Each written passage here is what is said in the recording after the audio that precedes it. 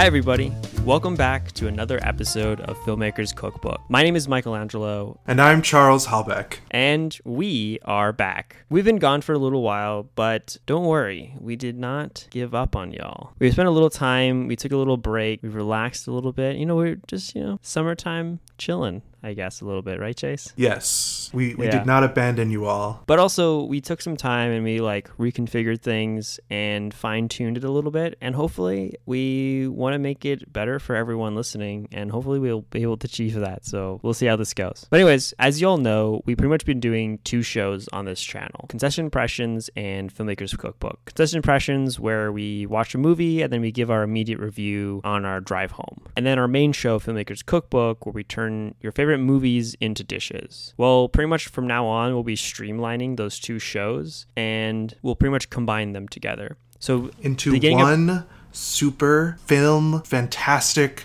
Filmmakers Cookbook. Yes, super film cookbook. Super film, yeah. You can tell we're out of practice about talking on a little tongue-tied. We're getting back into the swing of things. Yeah, this is new, so again, we're changing things up, but I hope you stick with us, and hopefully that through the next few episodes, we kind of iron this out, and it can be an extremely enjoyable time. But anyways, so pretty much the most enjoyable time. Best experience you've ever had while listening to two guys talk at each other for an extended period of time. Exactly. So we're starting off the episode and we'll be doing a rapid fire concession impressions, kind of going over, instead of just picking one movie that we watched and discussing that one, we're going to talk about the movies in general we watched and give a short summary review of that film. So without further ado, why don't we just jump into this episode, Chase, and talk a little bit about some of the movies you watched recently. What do you think? Let's do it. Do you have a list of what movies you watched recently? I have a long list. Yeah, I know. You've definitely watched a lot more movies than I do. Should we start off with Past Lives? Did you see it or no? I have not seen it. So I think would be fun is your concession impression is should I go see this film? What do you think? What's your rate? What's your ranking? Because, that's what we're trying to, I think half the people listening to the concession impressions were like, oh, is this a good film? Should I go watch it? And then the other half are like, I just watched this film and I want to hear someone else think of what they think about the film as well, So I think this is that part of the review of I haven't watched this film, Chase, so tell me what you think and then either convince me to watch or don't watch it, possibly. Got it. Past Lives is a great little film. It's very focused, and this is my new thing about films. I only want to watch films that are hyper focused. I'm so tired of expansive universes, hundreds of different characters. I want a small little film with 3 characters like Past Lives, and so I gave it a popcorn rating. Everyone should go see it. It's not a perfect movie by any means, but it's a great first outing for this new director, so everybody should go see it. It's great little interesting, introspective, kind of romantic, will they, won't they kind of story. Cool. Yeah, and I'm seeing online that it's going to be streaming on Paramount Plus with Showtime. It's a Korean film. I really wanted to see it while I was in theaters, but I was so busy that I was unable to. But I will definitely catch it on streaming. That sounds really cool. You got me there, especially with the overload of multiversal films recently. I feel like it's going to be a nice break from that. It's a breath of fresh air. Also, I would challenge whether it's a Korean movie. I would say that it's a Korean-American movie or Korean-Canadian. I think the person is actually from Canada. But this is all baked into kind of some of the drama that occurs within the movie. Is the main character is a Korean immigrant who's currently living in New York, but grew up in Canada. And so she's kind of split between these two worlds. Cool. Well, what else you got on your list there? Alrighty, I have Asteroid City. Ooh, okay. This is going to be an interesting one. Yes. So this is Wes Anderson's latest film. I would say that it is Wes Anderson's most Wes Anderson-y film, even more than The French Dispatch, but I think it is also his most disjointed and disconnected. It's kind of just this weird accumulation of different scene ideas that none of it really goes together. So they're doing a special event for this film in LA. There was this movie theater that they pretty much, the entire theater was only playing this film, and they turned the entire theater into a walking museum of sorts for the film. So they had like set pieces, like actual set pieces from the film set up within the theater, and like the costumes from the film and different things like that. And they also had like fake set pieces that like mimic the ones from the movie, that like were like kind of picture points where you can just be like, oh, I'm pretending like I'm in the movie, and then take pictures there. And then they had like a special concession stand that was like tailored more to the film. But that was probably my favorite part of the movie. Like, I think you put it really well. It's just that like I left the movie thinking like, I'm so confused about this film. Like, I didn't know what was really going on half the time. And then it ended, and then I'm like, wait, what's going on? I have so many questions that it just kind of abruptly ended. It's not just you. It seems that Wes Anderson has decided he's going to be on this trend of loosely connected narratives with like one kind of connecting string full of just like Wes Anderson-y type scenes. So like, if you think about The French Dispatch, the whole story is connected by the fact that it's a magazine, and each kind of little short film is a article in the magazine. That made a little more sense than this one, where in Asteroid City, it's a play, and each of the scenes are like connected by the fact that they are all a part of this play that the story keeps getting interrupted by at various parts. Yeah. And it's just very confusing. Something about Wes Anderson movies, especially those of recent, are not really about anything, and yet they're also about everything, and they're just kind of pure aesthetic, and they kind of operate in this weird way where every person can walk away seeing a completely different thing every time they see the movie, because they're just picking up on some new nuance or whatever is in the back of their mind they're interpolating into the movie. Yeah, I agree. What would you say your concession impression of the film would be? Even though there are these like small moments I really enjoy, and the overall aesthetic is always something I look forward to watching in a Wes Anderson movie, I do find that this movie is really underwhelming and unsatisfying for me by the time I left the theater. So I gave it a hot dog. Interesting. I'm going to give it popcorn. I think leaving the film, if we did a concession impression on the car ride home, I probably would have given it a hot dog. But I think after thinking about it a little more, I'm going to leave it at popcorn. Awesome. Yeah. Cool. Next film. So the next film I saw was No Hard Feelings, which was just kind of a raunchy sort of rom-com, kind of just like, it's somewhere in between a rom-com and a coming-of-age story, but it features Jennifer Lawrence and a new actor in a bizarre comedic situation where this new actor, his parents are worried that the character's parents are worried that he has never had relations with a woman before and is about to go off to college, and they think he's depressed and whatever, so they put out a Craigslist ad for essentially someone to date their son and sleep with their son for a car. And Jennifer Lawrence's character is a broke, struggling Uber driver who lost her car, and so she desperately needs a car, and so she's willing to do anything to get a car so she can make ends meet and save her house from getting repossessed by the bank, essentially. That's the situation, and hijinks ensue, and it's very awkward comedy. It's by the creator of Good Boys, I think is the movie, from like a couple years ago. Okay. It's very like super bad energy, just raunchy, but also very heartfelt. But that said, it's never like super funny, and it's never super heartfelt or super heartwarming, and so it kind of just lets you down. So I gave it a hot dog. Gotcha. I had ample opportunity to watch this film. It just didn't seem like a film that I would enjoy, and I'm glad that I didn't, because you said hot dog, and that means that means maybe my judgment of it from watching the trailers and stuff just was right, and I should just skip this one because it didn't really look good. Yeah, it's one of those movies that people will completely forget about. They've already forgotten about it. Yeah, honestly, when you first said the name, I was like, what film is that? And then I was like, oh wait, yeah, that's right, that film. But it did okay. I heard it was decent enough that it made money, at least a little bit. Cool. So what else you got on your list? Next one is a documentary called Everybody. It was just a interesting little documentary about the intersex people and how they relate to this current discussion about trans health and trans people. And it was just it was interesting, kind of enlightening, not like a super spectacularly awesome, one-of-a-kind documentary. It's just kind of an expository documentary about a subject that hasn't been really talked about before. So I gave it a popcorn because it accomplished what it sought out to talk about, but is not like an amazing documentary by any means.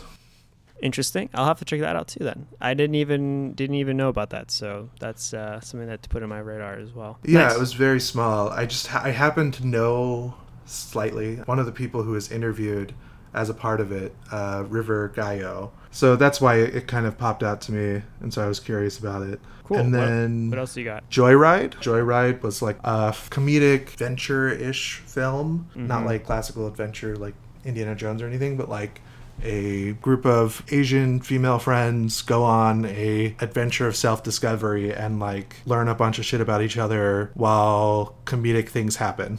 And it was pretty fun. I really enjoyed it. It has a lot of good actors. It has the daughter from Everything Everywhere All at Once. She plays one of the main characters and she's very fun. Has a really wild character arc in it. It was just like a fun movie, kind of like Bridesmaid-esque kind of movie, or if you've seen like a movie like Girls Trip, it's kind of that same thing. Ensemble cast of female comedians, and it was cool. It was fun. So I gave it a popcorn. I enjoyed it. Nothing like spectacular, but a good time. I haven't watched that one either, so I'll have to check it out. Nice. Well, what else you got on your list? So I watched a movie called Mishima, A Life in Four Chapters. It's an older movie by Paul Schrader. He's the guy who wrote the movie Taxi Driver that was directed by Martin Scorsese. Mishima is written and directed by Paul Schrader, and it's about a Japanese man who is a famous writer, Yukio Mishima, and he led a coup in Japan. It was like a very interesting, controversial writer and like early male activist for like male things. Oh yeah, I've learned about him in when I was learning Japanese. It's a really, really fantastic film. I enjoyed like every second of it. So basically it splices together moments from his actual life and then scenes from the stories he wrote and the plays he wrote. And it's very interesting, very trippy, and has some of the best set design I've seen in a very long time. Peanut That's cool. M&M all the way. Nice. Okay. He was also like an actor too, if I remember correctly. And he was. Yes. Yep. He did a couple of samurai films. It was very interesting exploration of like masculinity, gayness, war, violence, all of these things that Paul Schrader particularly loves. Like I said, Paul Schrader wrote Taxi Driver, has a very similar vibe.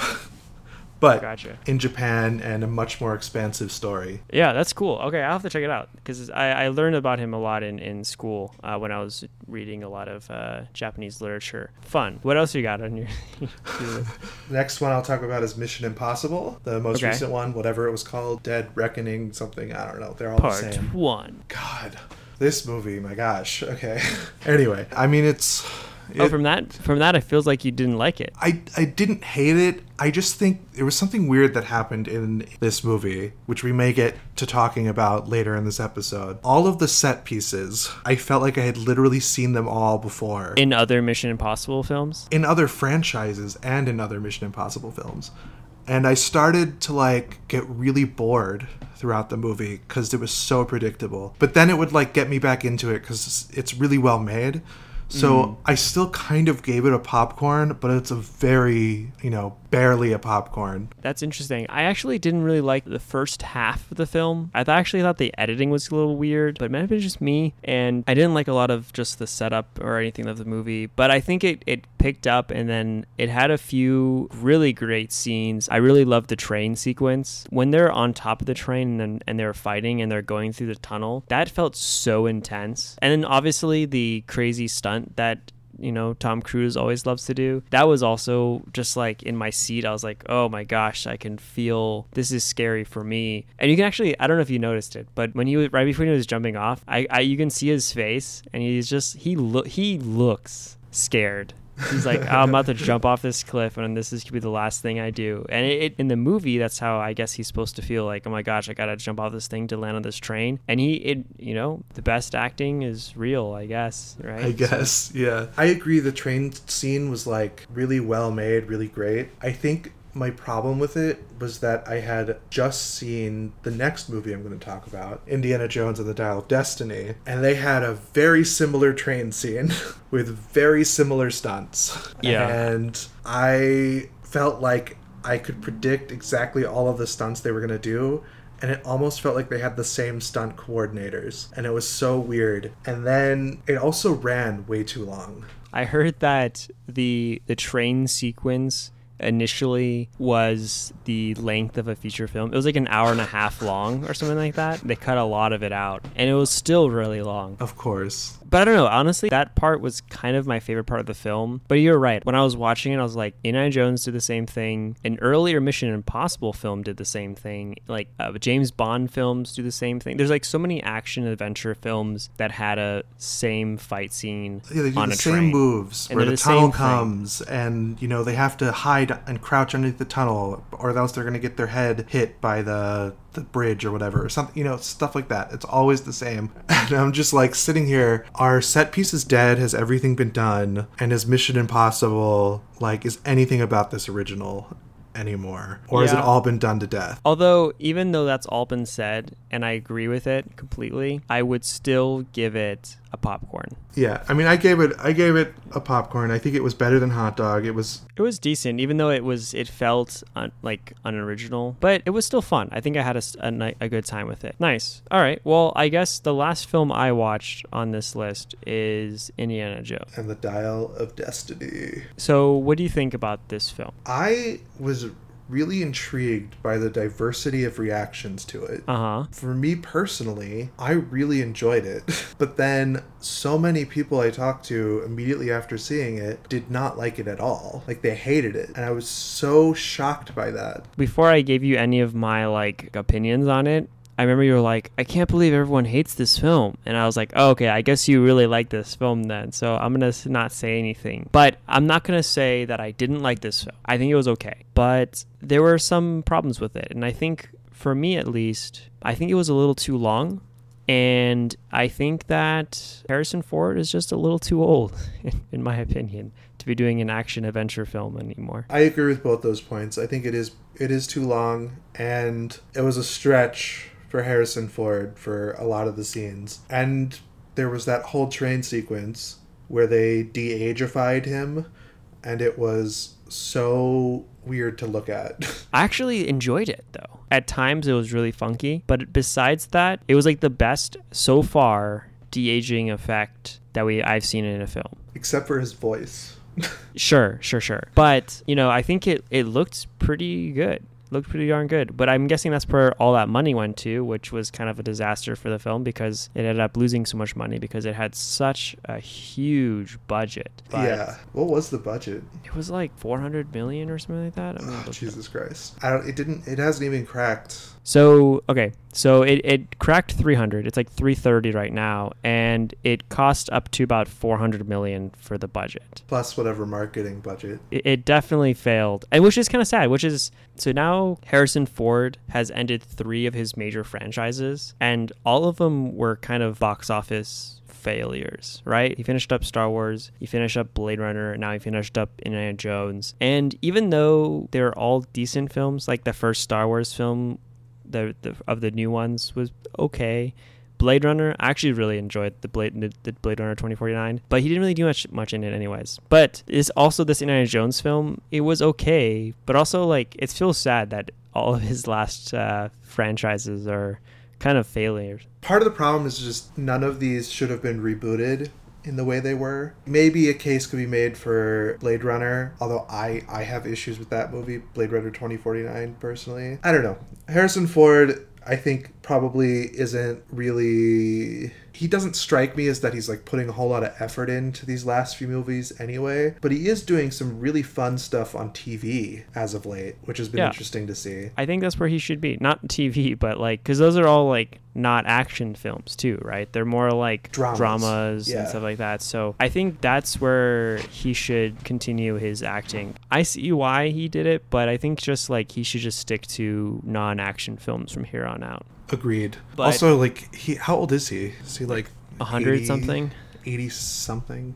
81. But he feels like he's 100. That's the thing, is that he all those years doing those stunts and everything and destroying his body, he acts like he's a lot older, especially in those like action scenes when he's next to a lot younger actors. Yeah, he's very gruff. I think overall, I would say that I would give this a popcorn. I think it was good. I had a fun time, but it for sure wasn't my favorite Indiana Jones film, or neither was it my favorite adventure action film of the year. I agree. I gave it a popcorn because I thought it was a fun time, and I liked a lot of the choices that it made. And I even liked the actor, the supporting cast that they hired, although I think that was the big problem for a lot of people, is they didn't quite understand the female lead, Phoebe Waller-Bridge's character. I think she's too sardonic of a character for an American movie, possibly. But I'm very familiar with her work. I love her TV show Fleabag that she wrote for Amazon a couple years ago, so I was really excited to see her on screen, and I think she's really great.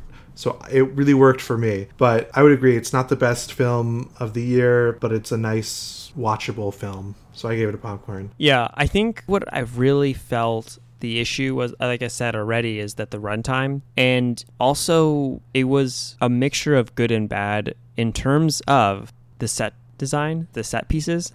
The set pieces of the film were either like really cool, I really enjoyed them, and they were fun. Sometimes they felt pointless or redundant or just boring, and I think that's where it was. And I think there's a few too many set pieces. Yes, I agree, and I think that is one of the legacies of Indiana Jones, though, is like a movie that is basically all entirely set pieces, and there is no real story other than just one set piece after another until they get back home. Yeah, but what makes a good set piece, though? Yes, exactly. Should we define set pieces first as we move into this new section? Maybe to clue in the listeners a little bit. Into the unknown a little bit? Yeah, sure. Why don't you take the lead here? And sure. What would you describe as a set piece? Define it for us. Oh, I was going to say first before that, I was going to introduce kind of this new format that we're doing here.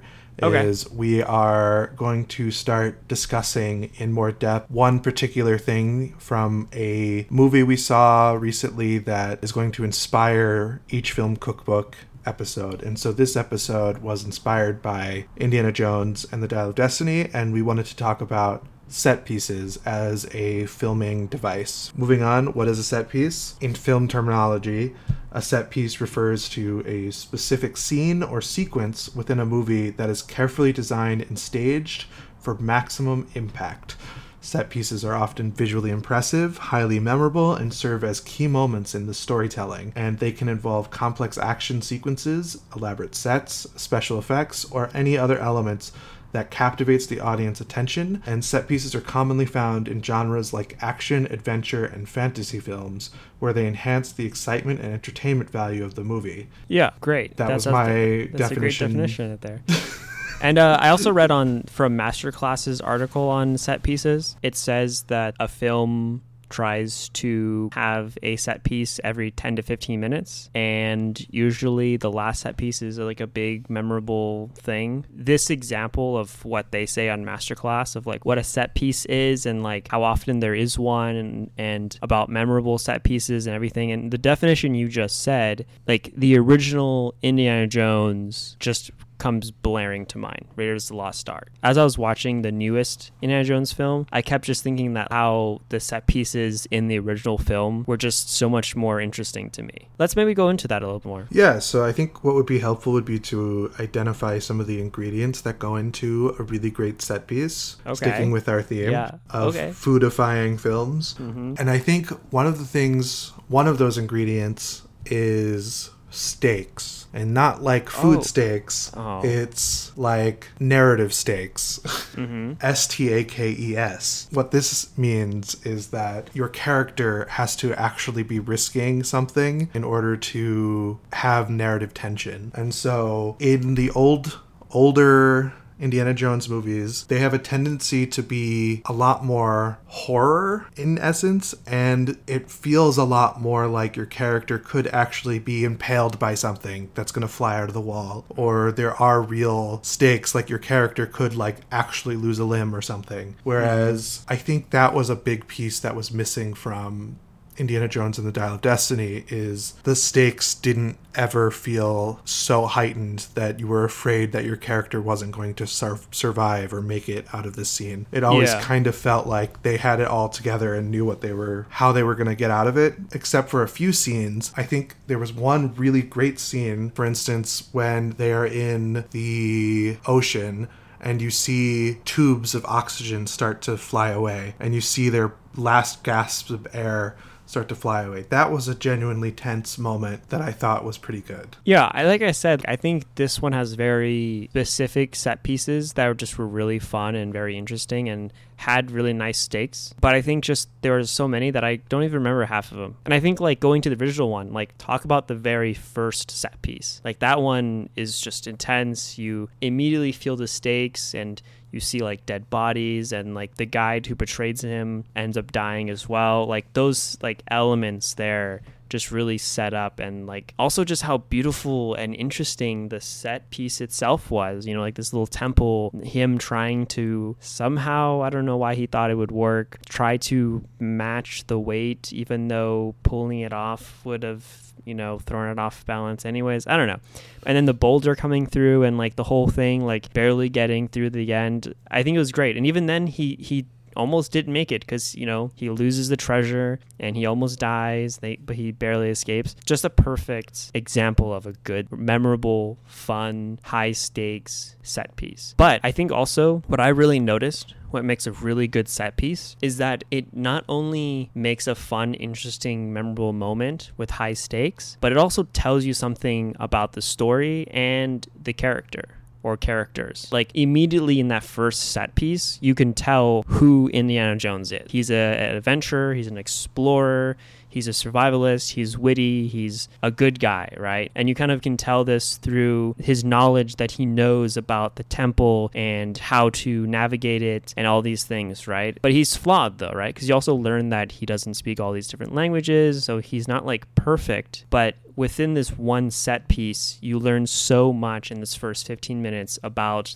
the main protagonist and, you know, this world that you're about to dive into. Yeah, I totally agree. The relevance to the themes and the relevance to the characters is super, super important for these set pieces, because as we stated before, the set pieces are usually the main thing that the audience remembers from the film. And so if they aren't relevant, then your audience is not going to remember the right things. And they're going to walk away completely lost as to what your story is about. But for me, you mentioned stakes and not the food stakes. But for me, when I thought of set pieces, I imagined them as dishes. Not like food dishes, but like plates or bowls or cups or things like that, right? Like they're experiences that you enjoy, right? Like there are things that like it's not the flavor of the dish itself, but they're like little added elements that, I mean, not little, sometimes they're big. Sometimes you get a huge plate and like a little tiny piece of scallop on it, right? Like they're just things that change not just the taste, but the overall experience of the thing you're tasting.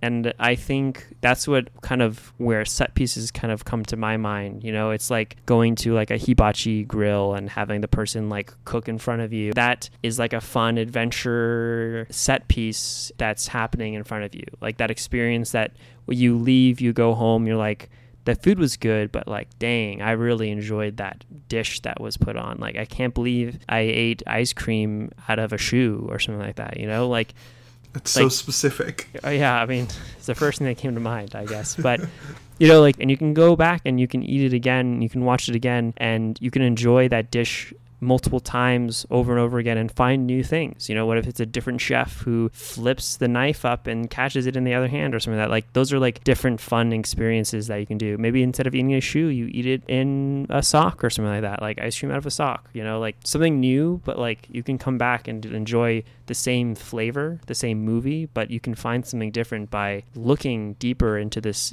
extravagant or simple but always enjoyable set piece. Yeah, it's like if you're having like a multi-course meal, it's like one of the courses. Yeah, I think that's a good way of thinking about it. So, now that we're thinking about flavors and dishes, should we talk about the movie of the day, the movie that we are going to turn into a dish? Inspired by all this discussion about set pieces and the latest Indiana Jones movie, we're going to turn the very first Indiana Jones movie, Indiana Jones Raiders of the Lost Ark, into a dish. Let's do it. Let's do it.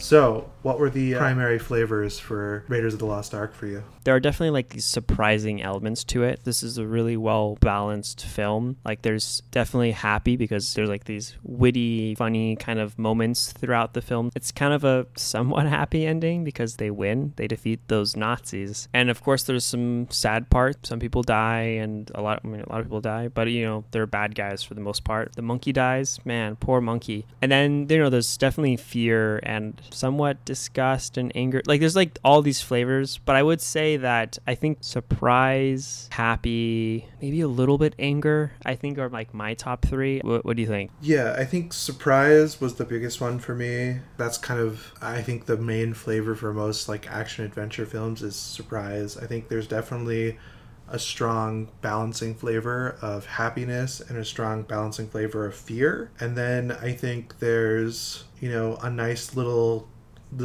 complementary subtle tones of things like sadness, disgust, and anger, especially when you start thinking about like the Nazis and death and other things that happen throughout the movie. It does have like a nice, like really well-rounded flavor profile, but I think the main ones are surprise, happy, and fear for me. Gotcha. Disgust for me, like, oh man. My favorite set piece in the film is that the plane scene when they're in the, I wouldn't say airfield, but like the dig site, and they're trying to leave the dig site. Yeah. And the plane, they have the hand-to-hand combat fight scene, and then the like big muscle guy gets just like chopped up by the airplane rotors. That's just a disgusting scene. But it's also like kind of hilarious. And also really cool. Like, it was the scene that in the new movie that I was just like, dang, they should have had that scene in this movie too. Like, because that would have been a fun callback possibly. And just like, that's one of my favorite set pieces in the original one, even though it's, I guess because it's so disgusting, even though they don't show anything, but just like you kind of imagine it, just imagining it just sticks in your mind. And maybe that's why it's stuck in my mind until this day, you know. But yeah, I totally agree with what you said. I will say that the first thing that came to mind was like a nice steak dinner or something, like a dinner that is really good, but also kind of pointless, because the film's kind of pointless, right? The whole film, they're chasing from set piece to set piece to get the Ark of the Covenant away from the Nazis, or using it for Hitler to take over the world or kill everyone by opening it. However, the Nazis open it and they all just die. So like, if he didn't do anything, then they would have died anyways, right? So it feels like a pointless, not like pointless movie because it's really enjoyable, but like a dish that's like supposedly healthy, but at the same time it's kind of like not. The thing that came to mind initially was like, I don't know if you ever had these, but like buffalo cauliflower wings. Okay, I have, yeah. It's like, instead of having like chicken or some meat or something, it's cauliflower that's been breaded and fried and like covered in buffalo sauce. I enjoy the direction. I think it's like, oh, it's healthy, right? Because you're eating veggies. But at the same time, it's like, it's still deep fried and also covered in sauces and stuff. So it's not really healthy, but it's like, oh, it's like a pointless healthy, right? Like, cool, you're having like a healthy set of mind, but at the same time you're still eating deep fried foods. So you're saying it's healthy because in our cinematic diet discussion, we're saying this is healthier for you than some of the less well-made movies. Yeah, I mean, because if you look at it, it holds the test of time. I felt like it's a fun, enjoyable movie. I watched it again a few times recently, and I enjoyed it several times watching it recently. All the set pieces are great, memorable, fun. It's a perfect length, you know? It's like an hour and a half. A great time. It's fun. It's witty. It's overall a great film. But again, it's not really like saying a lot, you know? I mean, it has some things it's saying, but it's not like a deep film. It's like a classic adventure action film. So it's not something that you're gonna, I don't know, be thinking about for weeks to come afterwards, other than like, wow, that movie was so cool kind of thing. Like, that set piece was so fun, or that action scene was so cool. I can't believe Harrison Ford shot the guy because he was feeling sick and he didn't want to actually do the fight, so he just shot him instead. Like, that's such a cool, fun idea. Like, you know, how good job, Harrison Ford. You did improv on set. Those things are fun, but it's not necessarily like there's no like cool techniques that push forward movies in how movies are being made or something like that, right? Like, right. I don't know for sure. I guess it probably wasn't necessarily innovative from a technique standpoint when it first came out either, but it was just kind of a moment because it was a blockbuster success. It was what launched Harrison Ford, right? Or did Star Wars launch Harrison Ford? I mean, he's been around for some time because this movie came out in the 80s, so it was Star Wars then. Star Wars came out in the 70s, right? Because I think it was American Graffiti was where George Lucas met Harrison Ford. Yeah, so he did Star Wars, and then the year later he did Raiders of the Lost Ark, and then the year after that he did Blade Runner, and then multiple Star Wars and Indiana Jones back to back.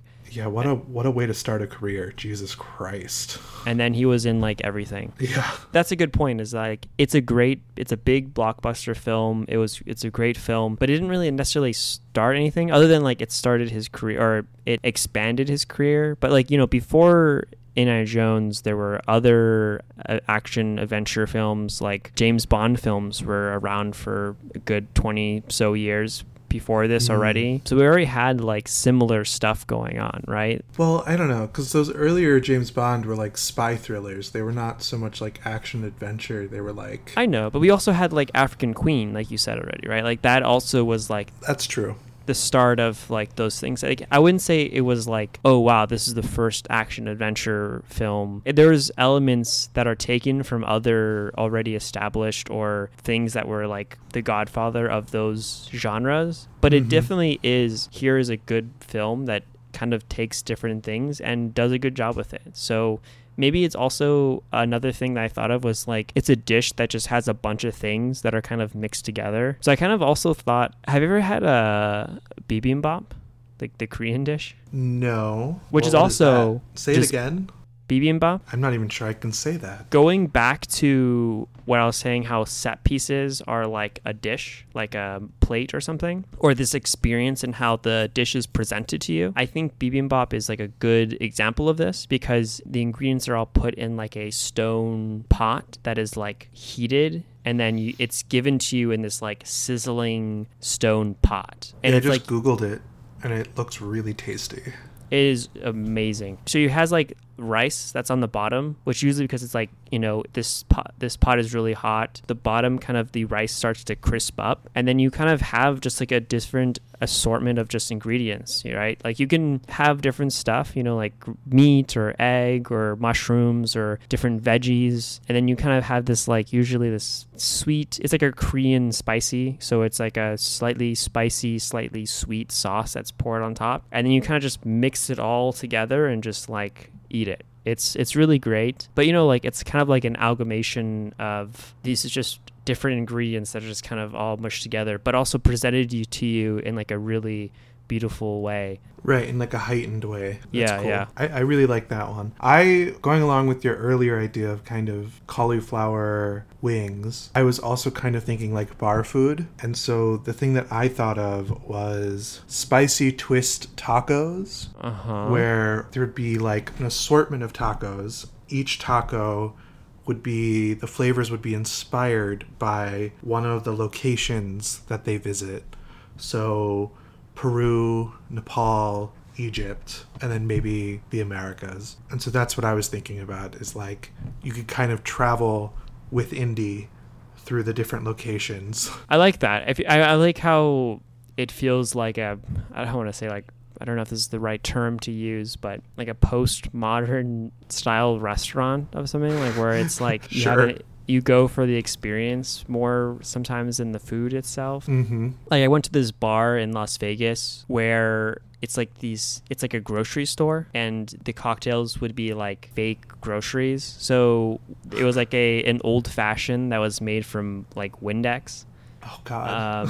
But it's not actually Windex, but it's like in a Windex bottle, but it's like dyed blue, and they'll spray the Windex into like a cup. And it's like, here's your old fashioned. It's like a Windex old fashioned. And it is like, it doesn't really taste that great, but it's like an interesting, fun experience of like going into a grocery store and picking and getting an old fashioned cocktail that's blue served to you out of a squeeze bottle. That's amazing. Yeah, which is like, I feel like that kind of experience of like, oh, you're going into a restaurant, like welcome to Indiana Jones thing, and the first meal is gonna be this dish from Nepal, and then here's dish from the Middle East, or here's a dish from America, kind of thing. Like I feel like that's a kind of a fun thing as well. And I feel like that kind of is why Indiana Jones and lots of different action adventure films are so rewatchable, is just they're kind of split up into these different little maybe tacos that you bite the taco, you taste the taco, and then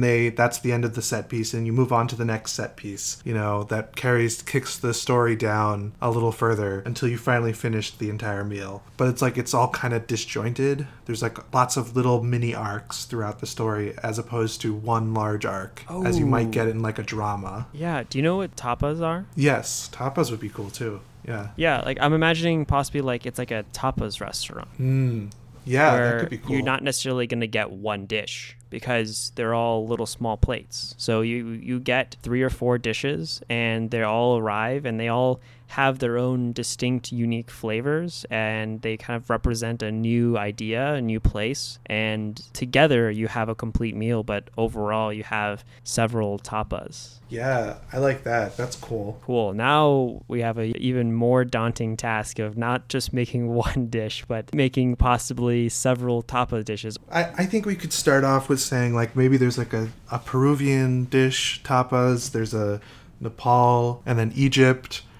Some dishes from Egypt could be cool, and then maybe we could throw in your bibimbap somewhere in there. That could be cool, like a mini one. But I feel like that's kind of what makes a really good action adventure film, is just like lots of little great filmic bites that leave you really satisfied by the end. Yeah. So that feels right. Cool. For some of these tapas, for Nepalese, sure. How about like a momo or momos? I don't know how actually you would call it, but they're like little tiny Nepalese dumplings. Oh, they look really good. Yeah, that's awesome. So maybe that could be a dish. Maybe some like Moroccan like lamb kebabs or something like that. Or what? There's this like really like great grape leaf thing that an Egyptian friend I had made once. They're really good. I think I know what you're talking about. And they're like stuffed, right? Is that the one you're talking about? They're so good. Warak inab. I have no idea if I'm saying that right, but they're stuffed grape leaves. Really intense flavor, aromatic rice. It's great. So I like yours. Let's do this, the warak inab. I don't know if I'm saying it either right, but that sounds great. I've had it only once in my life, and I really enjoyed it. So let's do that. I do like to keep the bibimbap, but I will say that I don't know if it necessarily fits anymore because they never go to Korea or really Asia. I don't know if it fits either. So I think let's maybe skip it. I do think that possibly the buffalo wings could fit still because they do start somewhat at the beginning of the film in America, so that could be possibly still in. Yep, I like that. I do like the momos. I like the momos a lot too. That's for Nepal, right? Yeah. And then we need a Peruvian dish. How about like ceviche? Ceviche could be good. That's the actual national dish of Peru. I just like lamb kebabs for Morocco, but I don't know if we necessarily double dipped for Morocco already. Well, they spend most of the movie there, so it works. I like it. Do you want to throw it in there, or do you want to keep it out? Let's throw it in there. Cool. All right, and let's do ceviche as well. You know, we got a good amount of and a good variety, just like how this film has a good variety of locations and set pieces that are distinguishable from each other, fun, different in flavors, and leaving you with just enough that you enjoyed it and want to come back for another time to eat it again. Exactly. Perfect description for Indiana Jones. And for these dishes. I think it's beautiful. I love it. We've done it again, Chase. This podcast is amazing. Yep. We're doing such a good job at turning these movies into dishes. You did have me, though, at steaks early on. I really wanted to call the episode Steaks and Steaks. Nice. That would have been fun.